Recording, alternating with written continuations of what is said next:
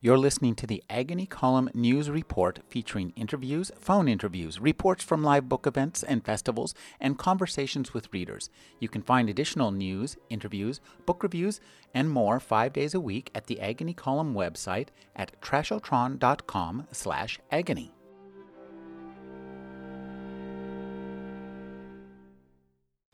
This is Jean Ann McCullough. Walking through the pasture hours before sunup, crouching low to find the horses against the dark sky. All around her, hands roping their mounts. Blowing of horses, clicking of cinches, voices soothing in Spanish. Some of the ponies gave in to the rope, others bucked and kicked, not wanting to spend all day running in the sun and thorns. Many of the horses were nothing but scar tissue from wither to hoof. The brush had taken all the hair off. A never-ending creak of windmills, kneeling with the colonel to study the wet ground at the stock tanks, the night's fresh tracks. Cattle, deer, foxes, javelina, rabbits, paisano, hare, mice, raccoons, snakes, turkeys, bobcats. The appearance of a panther track brought her father and brothers, an old Mexican with his dogs. At some point, she did not remember when, the colonel began to put his hand over every panther track he saw, obliterating it completely. Don't tell anyone. The adult world, she knew, ran on secrets. The derision of her father and brothers when she said she wanted to see a wolf or bear. They are better in zoos, said her father. They are better gone forever. And what had she learned? She had lost half her family before their time. The land was hard on its sons, harder yet on the sons of other lands. Her grandmother had once proposed a bounty for each pair of Mexican ears. We should treat them the same as coyotes, she said. She thought of her brothers killed by the Germans, her Uncle Glenn blown to bits in a trench. She had tried to retire 12 years ago. She had been a child kneeling by the stock tank, and then her own children were middle-aged. She had not been perfect. She had wanted to patch things up. She had wanted to know her grandchildren. There had been a window for that, but oil was low, cheaper than water, they said, and the bids she got for her leases were a fraction of what they should have been. She knew it was the last chance to make things right with her family, but to sell at such a bottom, the thought made her physically ill. Then the Arabs hit New York. She began hiring drillers. Her children had their own lives. They did not need her, or so she told herself, and oil began to climb. To see a well come in where there had just been desert, to see flow after a good frack job from a hole everyone else had given up on, that was what she lived for. Something out of nothing, the act of creation. There would always be time for family. Philip Meyer is the author of American Rust. His new novel is The Sun. Thank you for joining me, Philip. Thanks, Rick. At its base, it seems this is a novel about civilization. Give us a quote from Gibbons at the beginning. He shows up again at the end. And in between, we see different kinds of civilization, and it's about different definitions of civilization. Sure. I mean, I think that we all grow up with a sense of America as either coming at it from the John Wayne or John Ford movie, that sort of mythology.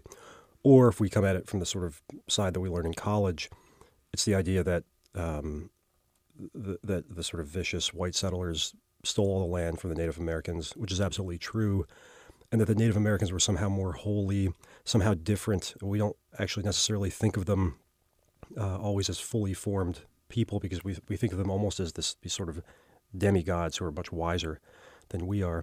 The truth is that, for the last 15,000 years that people have lived in North America, thousands of cultures have risen and fallen and been overthrown.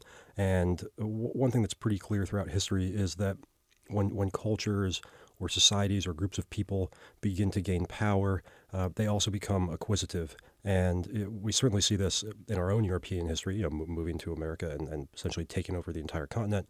But it was also true throughout the history, both of this continent and every other one.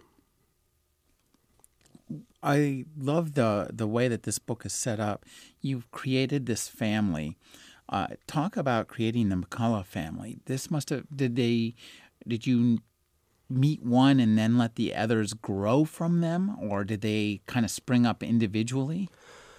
So I think as artists, we make this effort to erase all signs of our work in the finished product, whether it's a novel or a painting or a film.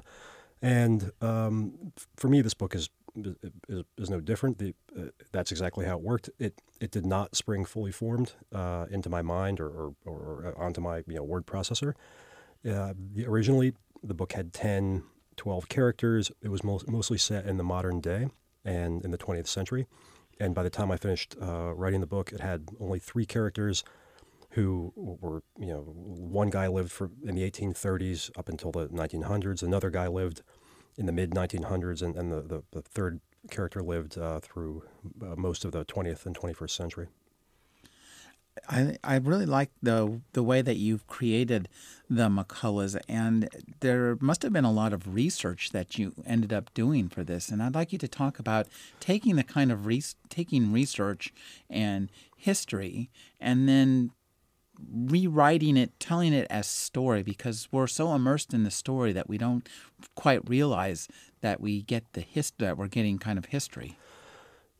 Thank you. Yeah, and hopefully you don't see that. So I grew up in Baltimore, and I lived in New York. I went to college in New York, and when I moved down to Texas, I didn't know much about the state. I've lived there for about a decade now, but I ended up reading as I realized this book was going to be set in Texas. Of course, I took classes on Texas history, and I also began to read. Over the 5 years it took me to write the book, I probably read about 350 books, and gradually a sort of pattern began to emerge from those things in terms of seeing people in history as real human beings, which is something that I hadn't done.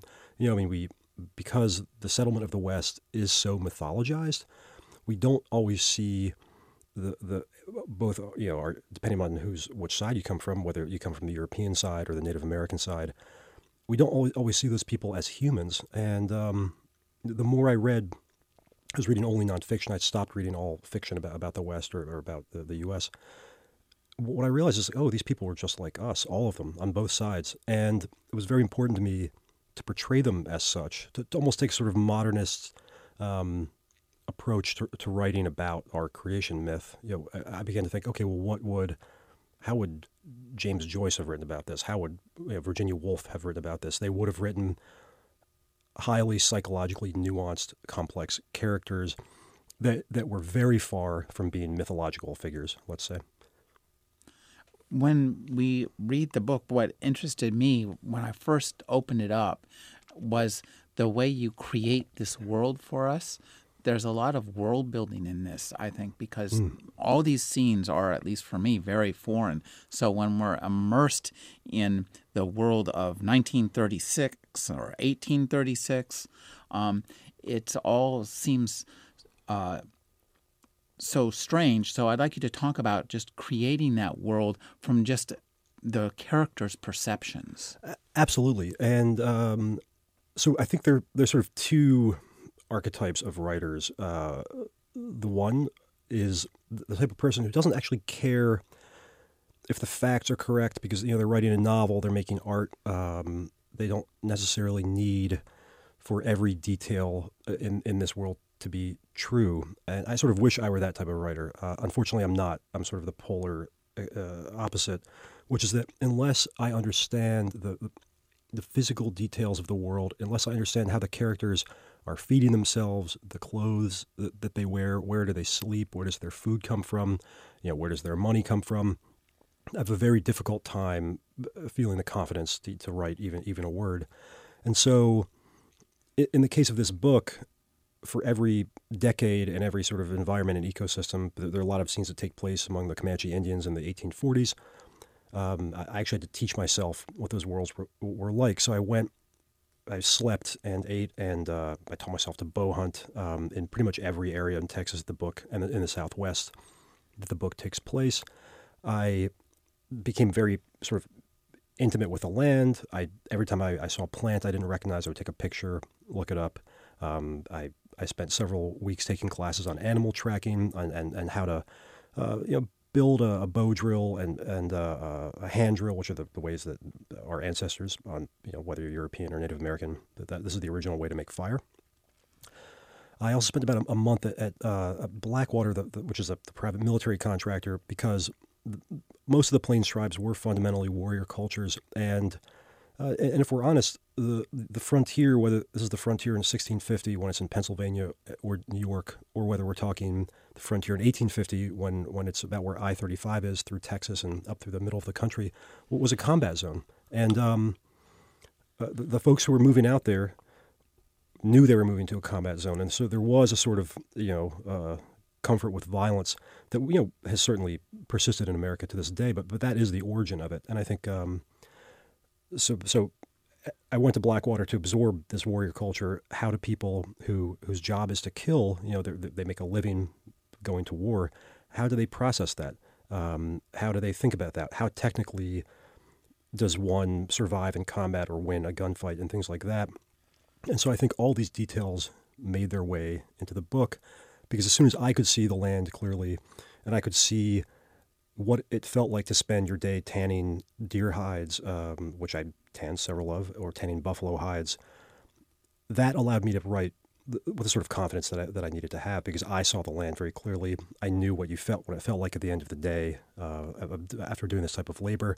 And in a very rough sense, I interviewed so many people who'd spent so much time in combat that I understood, at least to some degree, their mindset enough to capture it in the book. I have to ask you, what's a buffalo wolf? That's just so the buffalo wolf is just a larger species of it might be a subspecies, but there were smaller wolves that sort of like the gray wolves that still exist in the U.S. But the buffalo wolves, again, whether this is just a subspecies that adapted to be larger, they lived on the plains. They were basically wiped out. I can when you brought that little detail in, I could just imagine it. And those are the kind of details that evoke a whole world. Now, I have to ask, when you're out there sleeping in the rough and you're in a sleeping peg in Texas, do you have your word processor with you, or are you taking notes, or is it just all intake? No, of course I don't have a word processor. Thankfully these iPhones are miraculous. So for taking pictures, I would take them on my phone, and then I always have notebooks and pens that I'm writing down things in, of course. So yeah, you have to be. I mean, because you're not going to remember everything.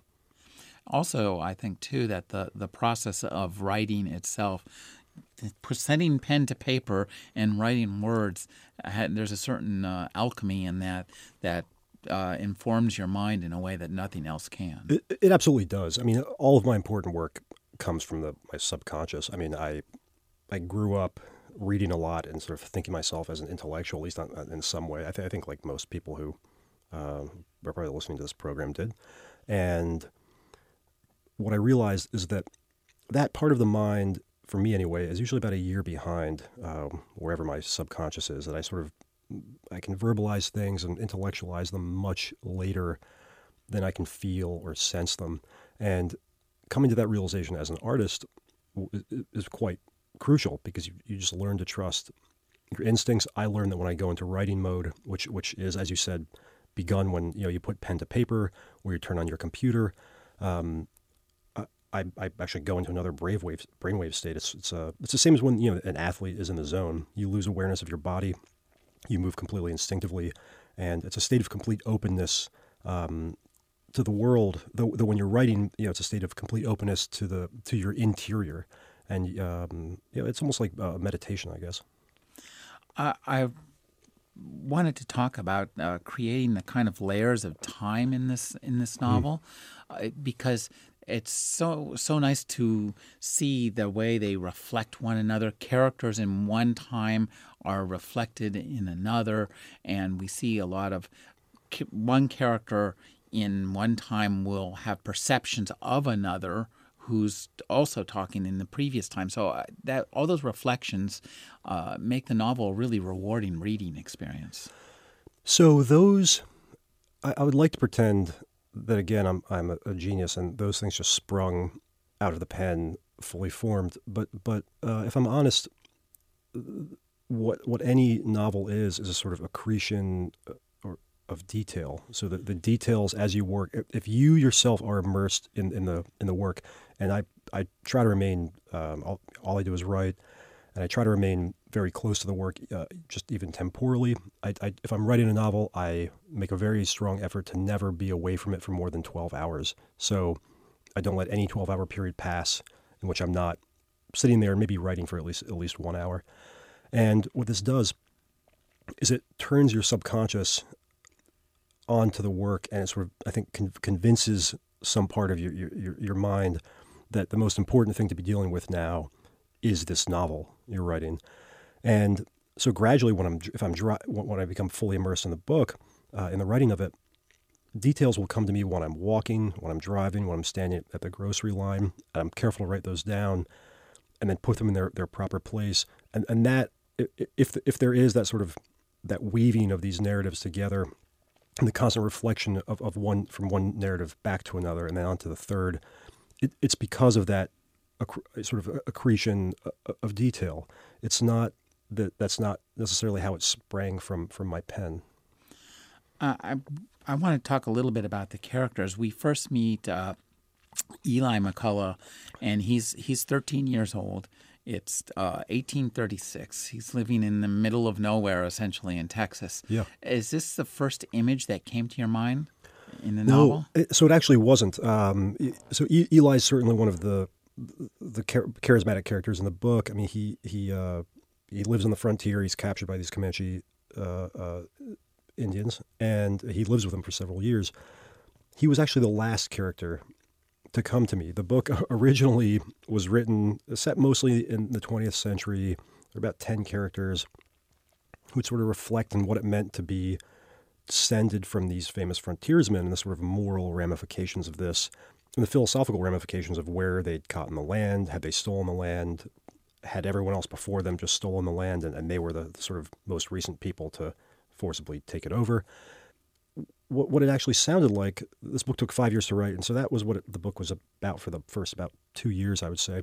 It just sounded like if you took the most annoying graduate student in history and sort of stuck them in a room with the most annoying graduate student in lit criticism and asked them to write a book, that's what it would sound like. It was basically the characters saying really obnoxious stuff that was straight from my brain and come out of their mouths. And at this point, I realized that if I was going to sort of reflect on the history of the frontier and on the American creation mythology, I actually had to engage in some myth making alongside that. And so I had to be writing in this time period in the 1830s, 40s, 50s, 70s, 80s, 90s. And I needed this character who the other people had been talking about, but I needed his actual voice. And that was when I realized the book was going to take much, much longer to write than I thought it was going to. You've spoken quite a bit about the American creation myth, and I wanted to understand how much your sense of what that is changed in the course of writing this book. Oh, sure. It changed enormously. I think, again, I'm guessing like many of the readers, I grew up watching cowboy movies. You grew up playing cowboys and Indians, and then you get to college, let's say, and you learn a sort of counter mythology. So you grew up with a sense that white people, but if we're being accurate, modern Europeans landed here, and we bravely moved out onto this unclaimed land, and we took the land with the axe and the plow and the horse, and we raised stock, and through the sort of dint of hard work, we were able to reinvent ourselves and make a new name for ourselves. And this is fundamental to the idea of the American dream, is this idea of open land where you can, through hard work, you can become comfortable or wealthy or sort of you can actually reinvent yourself. And there's no sense in that creation myth and that version of it, there's no sense that we took every inch of the land from other people, which of course we did. North America was at its carrying capacity of human beings when white folks landed here, and every inch of the land was claimed, and we took every inch by force or by coercion. The counter mythology to that, which most of us pick up in college, I guess if you're in Berkeley, you might pick it up at age 5 or something, but is sort of what we were talking about before, which is the way the Native Americans are not almost necessarily seen as people, but they're seen more as these mythological, almost sort of like demigod-like figures who are holier, are closer to the earth, are wiser, are more spiritual. And it's actually, there's almost, this idea of the wise Negro trope, which still exists in say, TV and film today. That is almost the way we think of Native Americans. It sort of takes their humanity away. It takes their personhood away. And as the more I researched the book, the more I realized, North America, there have been thousands of cultures here rising up and being overthrown, long before white folks got here. This sort of the land being taken by one group and taken again and taken again and taken again. This is just the history of people, but all over the world, basically. So as I sort of came to this understanding, it's not like these two competing myths. The truth is not in the middle. The truth is actually something else entirely. The truth is people on all continents at all periods in time basically act very similarly. And if there's anything I was trying to do with this book, it was to get that point across, to kind of contextualize our history. Civilization as gimme. And that, exactly. And then that, unfortunately, that is what it is. When people get power, when societies get power, they become acquisitive, and they tend to go after and take the things they want. One of the things I think that you do incredibly well in this, and it's a very difficult thing, is to give us scenes of exciting violence. And you write them in a way that makes them a pleasure to read, very engaging. You're frank about the violence, but it's not pornographic and about the violence in the way that this can sometimes happen. And I wanted to talk about how much it has to do, I think, with the sparseness of your prose. I'd like you to talk about crafting the prose to create these scenes of violence. Sure. I wanted because this was a violent time in our history. I mean, the entire frontier was basically a combat zone, and so violence is something that everyone was comfortable with back then. The idea of that you were going to die possibly violently was quite a well-accepted idea. And what I did not want to do is do what I think someone like Quentin Tarantino does, is to sort of make it pornographic, make it very pretty. I worked as an EMT and I worked as an orderly in a trauma center for a number of years. And so I've actually seen quite, a number of people die from gunshot wounds and stabbings and car accidents and also from normal, heart attacks and things like that. And when I thought back to my reactions upon seeing these things, there was a kind of neutrality to it. When you see someone die violently or sort of bloodily, it doesn't look like a Quentin Tarantino movie. It looks strangely like a part of normal life. It makes an impression on you, but it doesn't look any more or less beautiful than sort of looking at someone sitting at the coffee shop. It simply looks like life. And that's what I tried to get into the book. I was very nervous about making these sort of violent scenes too pretty or too sort of like over dramatic. I wanted to be somewhat neutral about them, but I also wanted there to be a sense of loss. When a person dies in a war movie, you don't usually feel it. I mean, it's almost, it's like a video game death. They fall over and they disappear. I wanted every person who dies in this book I wanted the reader to sense that loss, that this is an actual person. And I think that gets lost in a lot of historical fiction and Westerns and most movies too. Well, I also think too, one thing you do in these scenes very well, and it struck me only afterwards when I thought about it a little bit, how difficult it must be to set a very carefully scripted scene of action in what is essentially to us a vanished historical setting. Yeah, and I think that, if I'm honest, that really is just getting that comfort with the physical environment you're writing about and understanding how the people would think, speak, what their day-to-day life would be, and actually seeing the land. For me, sleeping in the land, walking the land was very, very important, because until you can see the physical world, I think it's very difficult to write characters who are moving about in it. And I really liked, too, the sense of chaos that you brought to the rivalry factions all the way through this. There are people at war with one another, whether they're shooting one another, whether they're trying to cut one another out of business, government. Sure. It's this kind of chaotic feel, and I think that's difficult to achieve. Thank you. And again, I think history tends to smooth and simplify all of these narratives, right? I mean, history, we try to make it good against evil, us against them, faction A against faction B, when in fact, history is always, there are 100 competing factions, but because it's too complicated to tell the story that way, what makes it into the books is just a very simplified version. In fact, the version that didn't exist in history. So, if anything, this is just me trying to be very, very accurate to what I found in the historical record.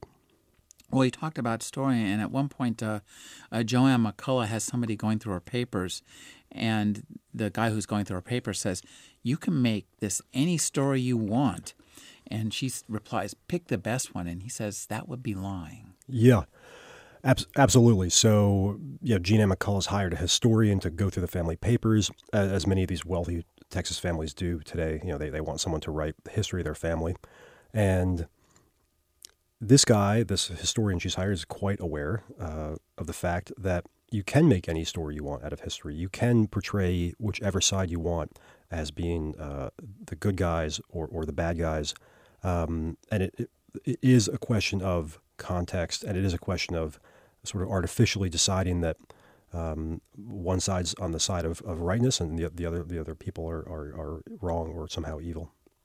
Well, in this book, nobody's on any side of rightness or evil. They're all kind of on their own sides, and you do a great job of having us sympathetic to two sides that are in competition with one another. I think that's an interesting effect for me to experience as a reader. That was crucial for me to do. I think there are very few instances of pure good and pure evil in the world. I mean, we can think of Adolf Hitler's an easy one, but most historical events and most wars, they're fought by people who are almost the same. People are just people, and so it was crucial to me whether we're portraying, the Comanches versus the settlers or one group of settlers versus another, that my job was to make you understand both sides and to sympathize very heavily and equally with both sides. And I wanted to eliminate that sense of right and wrong from the book, in terms of, we know that these guys are the good guys and these guys are the bad guys, because in terms of their historical behavior, there was a lot of violence back in the days of the frontier, but it was very, very evenly distributed. I mean, both sides committed the same number of atrocities. Both sides were just as loving and supportive to their families. And this is one of my main goals in writing the book. We talked a little bit about Eli McCullough, who's a super charismatic, manly character through whether he's 13 or 100. He still has this kind of magnetism. But you have these other really great characters, too. And one guy I just really loved was Peter.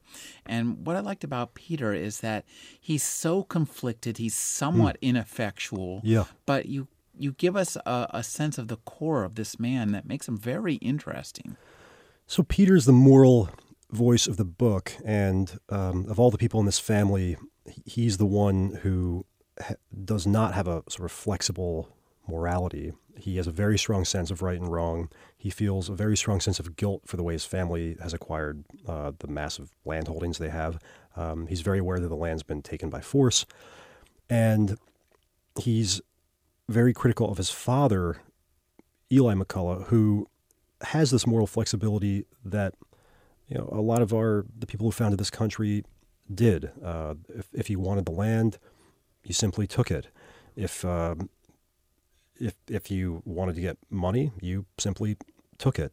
And this, I think, also is in some sense, we know about this. When we look back at the sort of robber baron era, we know that these people got their fortunes sort of illegally or immorally. But what I was trying to ask the question of in this book is what does it mean? Is it possible that the whole country was gotten this way? And Peter is the single character who he is a bit ineffectual because I was a bit nervous about making any character sort of like a James Bond character in which they're both highly moral and highly physically adept. I wanted to make it more like real life, in which the people who are the people who are the best at getting what they want are almost certainly not the most moral, and the people who are the most moral are probably not good at getting what they want. And on the people who are good at getting what they want, Jean Ann McCullough is such a great character. I really liked being with her. She's so much fun. Thanks. So she's the great granddaughter of Eli McCullough, and she's the only daughter.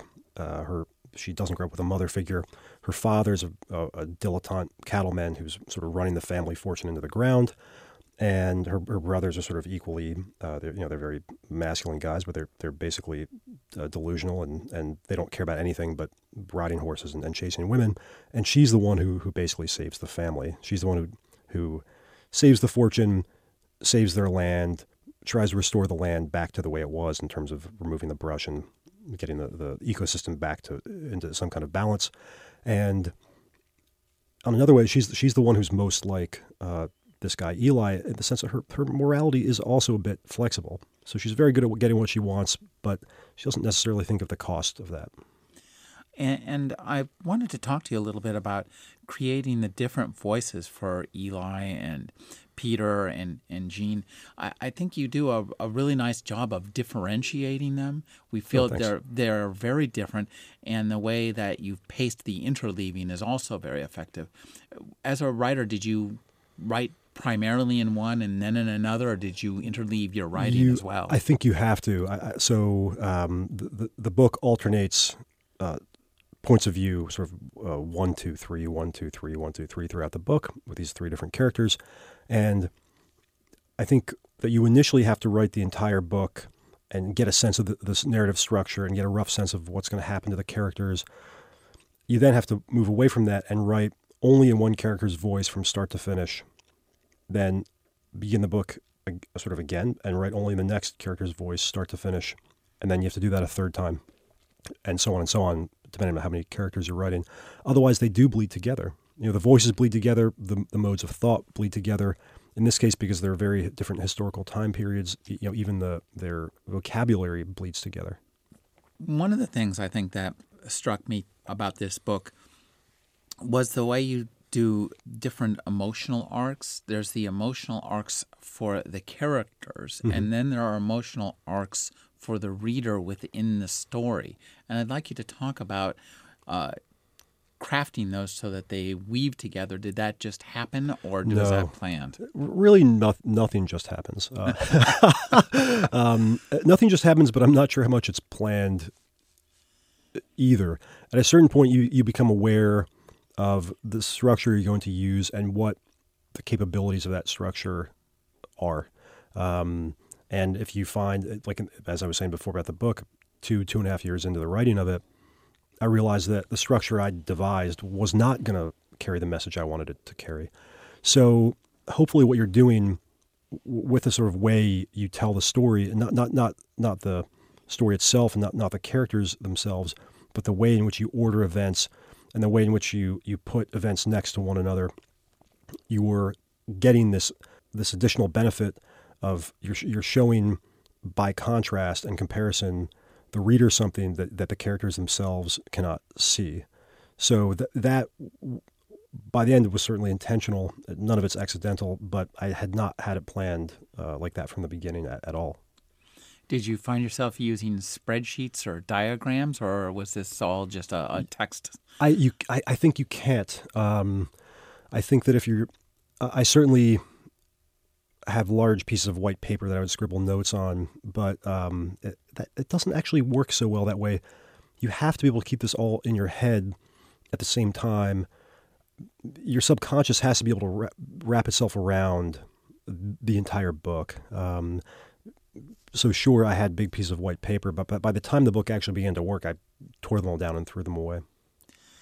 One of the things I loved about the segments with Peter, here's our sections where the rivalries and factions are so interesting, and you bring in, this is where we first meet the Garcias, and they prove to be more significant than we suspect they're going to be. So I'd like you to talk about creating them and encountering them as a writer, and then once you had encountered them, where they started to sift in. Sure. So Texas was settled by the Spanish, and Texas, in fact, it was a Spanish state, and then it was a Mexican state up until 1836. It then becomes an independent country and then becomes part of the U.S. about 10 years later. The result of this is that for the first 200 or 300 years that modern Europeans were there, Texas was fundamentally a Spanish place. Texas being held by Anglos is pretty recent historically. And in fact, the Spanish at first, because they were a pretty highly advanced civilization, the Spanish who lived in Texas were wealthy. They'd gone to university. They probably spoke 4 or 5 languages. They were sophisticated Europeans. The Americans who were coming in were uneducated, fairly violent. Many of them were on the run, and this is actually quite serious. Many of the people who went to Texas went there because they were going to be hung in their native states. Some of them had nothing to. Some of them went there to make their fortunes, and many of the early Texans were there because it was either that or be hung in Tennessee or Kentucky or wherever they were from. Our own Australia. No, it actually is. I mean, this is actually, even Texans joke about this. That my daddy was going to get hung in state XYZ, and he came to Texas. We're more like great granddaddy, I guess. So. There was this cultural clash, and we now think of the situation's reversed. If we think of the folks who are the outsiders in Texas now, who are struggling coming across the border as being from Mexico, the reverse was certainly true up until the 1850s. The sort of sophisticated landholders were Spanish, recently Mexican, and the folks who were the sort of hordes of people who wanted to make a better life for themselves were Anglo. And so by the late 1800s, the Anglos have very aggressively taken the land of a lot of these Spanish folks. In one case, every deed that was collected when Texas became part of the U.S., they went to all the old Spanish families and said, give us your deeds, and we'll send them to the capital and record them so you can keep your land. Well, all those deeds were put on one ship, which sunk. And so many of these families immediately had no record of, and these were handwritten deeds that were given to them by the King of Spain, so that they had no record of owning the land anymore. And it was quite common also for, say, someone to pay off a sheriff who then would talk to the judge, and they would lose all the receipts that said that this person, from a Spanish or Mexican family, had paid their taxes. And so they'd get a knock on the door saying, "Oh, you haven't paid your taxes for 7 years." And the family member would say, "Well, we certainly have." But there was no record of it because that had been deleted at the state house or in the local courthouse. And I show this all in the book, and this is like very well documented in history. So the Garcias are one of these old families who had, we meet them in the 1900s, 1915. Their ancestors have lived on the land since 1750, long before Anglos showed up. And they're sort of desperately holding on to it. And many of the Mexican families by then have either intermarried with Anglos to preserve their land, or they've given it up altogether and gone back to Mexico or even to Spain because they didn't want to be killed. So the Garcias early on are massacred by the McCullochs, and we see through as the story develops just how a lot of land changed hands in South Texas in the 1900s, which was still by, we think of it as being, this is America in 1915. There was still an awful lot of massive land theft going on then. One of the things that you talk about too is they'll just send lawyers to sue people. Absolutely. Absolutely. I mean, the folks who moved to the frontier, I mean, again, they all knew they were moving into a combat zone. They generally moved there because they had no other choice. It's a bit like folks, if you don't have much money, you move to a poorer area which has more crime but you can buy a nicer house and you sort of, homestead there, and hopefully the neighborhood improves. This is what people were doing back then, but it was much more violent because all the Native American bands and tribes knew they were at war for their existence. So what would happen is, as the frontier was settled, you would have a second class of people come in who were wealthier and more powerful, who would then often challenge the deeds of the first wave of settlers and force them back out to the edge again of the frontier, past the frontier. And this is like very well documented and very common in Texas. Gunpoint gentrification. That is what it is. I mean, so at first it's gunpoint, taking the land from the Native Americans. And then it's sort of lawyer point gentrification, in which the wealthier folks would take it from the poorer folks and drive them back out to the frontier again. It interested me that Eli goes through a series of baptisms. And I thought that was really well handled and very interesting. And Thank you. Transformative. I'd like you to talk about putting those sections in. Sure. So Eli is, his family's been driven out first to one level of the frontier. Their land is taken by lawyers. They move out again past the line of settlement and into Comanche hunting grounds, and the family's attacked by Comanches, and Eli is taken as a captive, and he's sort of reborn as a Comanche. He's a capable young man, and the Comanches accept him. Sort of the captives were a lower class of citizen, but they could be accepted as full members of the tribe. This is very common in Texas. It's actually very common across the entire history of the frontier. Again, whether we're talking Pennsylvania or New Hampshire, it was fairly common for some Native American tribes to take captives from other Native American tribes and raise the children as their own. And when Anglos and Spanish folks moved in, they were not treated any differently. So these captivity stories are very common in American history. There are thousands and thousands and thousands of documented cases of them. And so Eli goes through a fairly standard transformation, which is that he's raised by his blood family. He sees them killed. He's taken by the Comanches.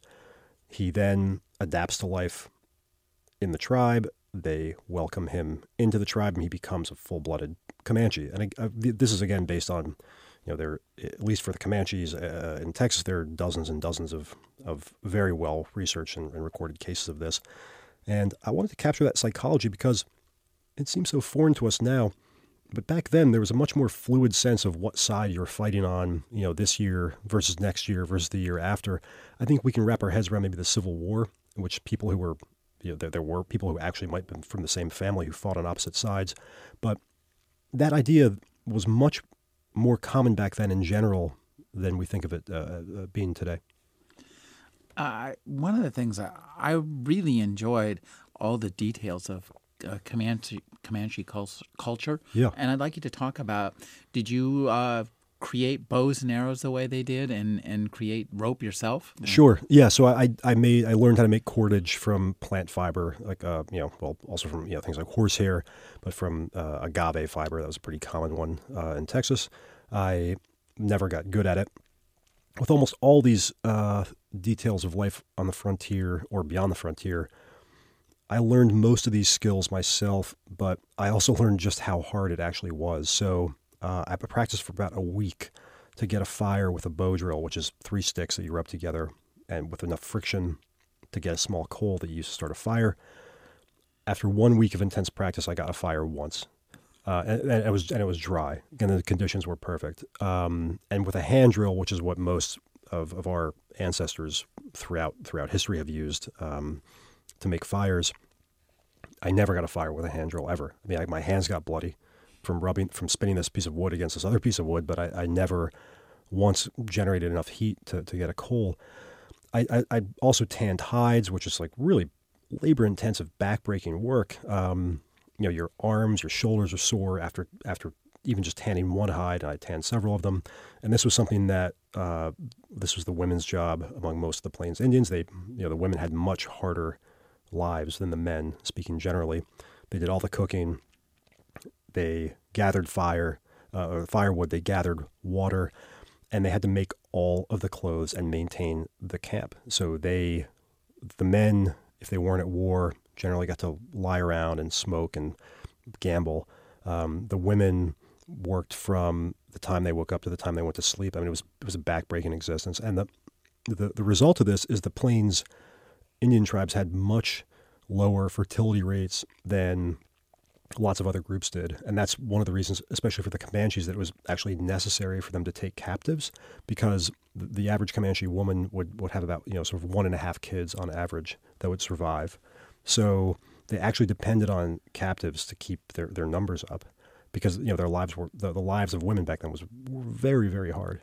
And this goes a long way to explain why they were loath to risk the lives of their warriors when in battle, just to kill more people. Absolutely. And so you see this again and again and again with all the Plains Indian tribes, which is that white generals, American generals are very happy to sacrifice, 100 guys to take a hill, or to sacrifice 50 guys to get this small piece of ground, or 1,000 guys.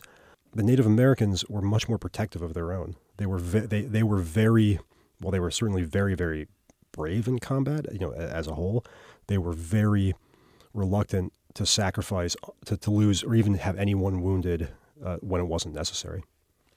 Now, to skip the needle forward, talk a little bit about wildcatter culture, which is important to Gene's story, critical. Absolutely. And, this is something that ties in, again, so much to this American idea that, the idea of the American dream, that you can reinvent yourself through hard work and skill and some degree of luck. But so wildcatters are people who explore for oil, but are not working for any large oil company. And wildcatters throughout the 20th century have basically discovered about 99% of the oil that we used in the 20th century. And it's very high risk, very low reward, but when it pays off, it's like winning the lottery. So these people tend to be hard living, hard drinking. One day they're worth $2 million. This is back when $1 million really was $1 million. The next day they're bankrupt.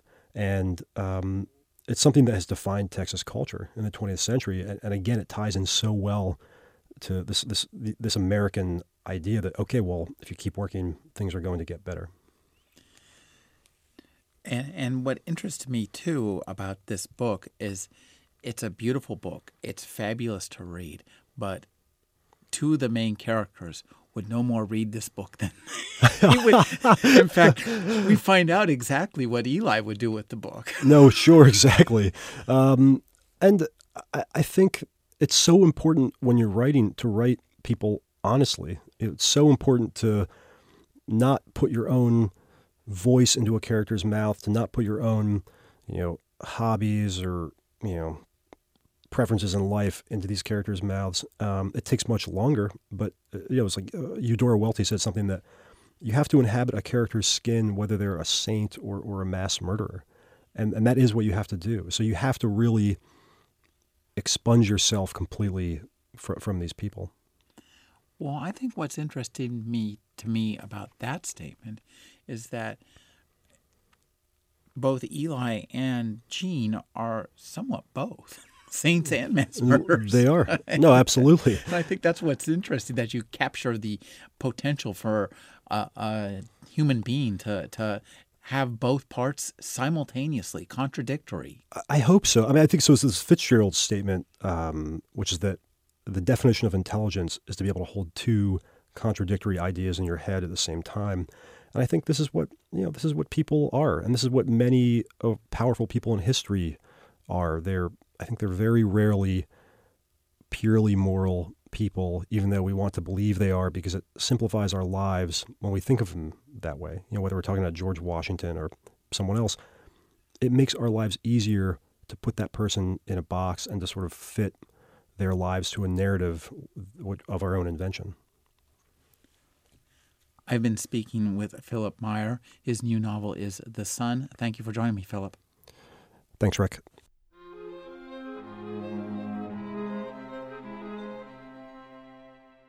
You're listening to the Agony Column News Report featuring interviews, phone interviews, reports from live book events and festivals, and conversations with readers.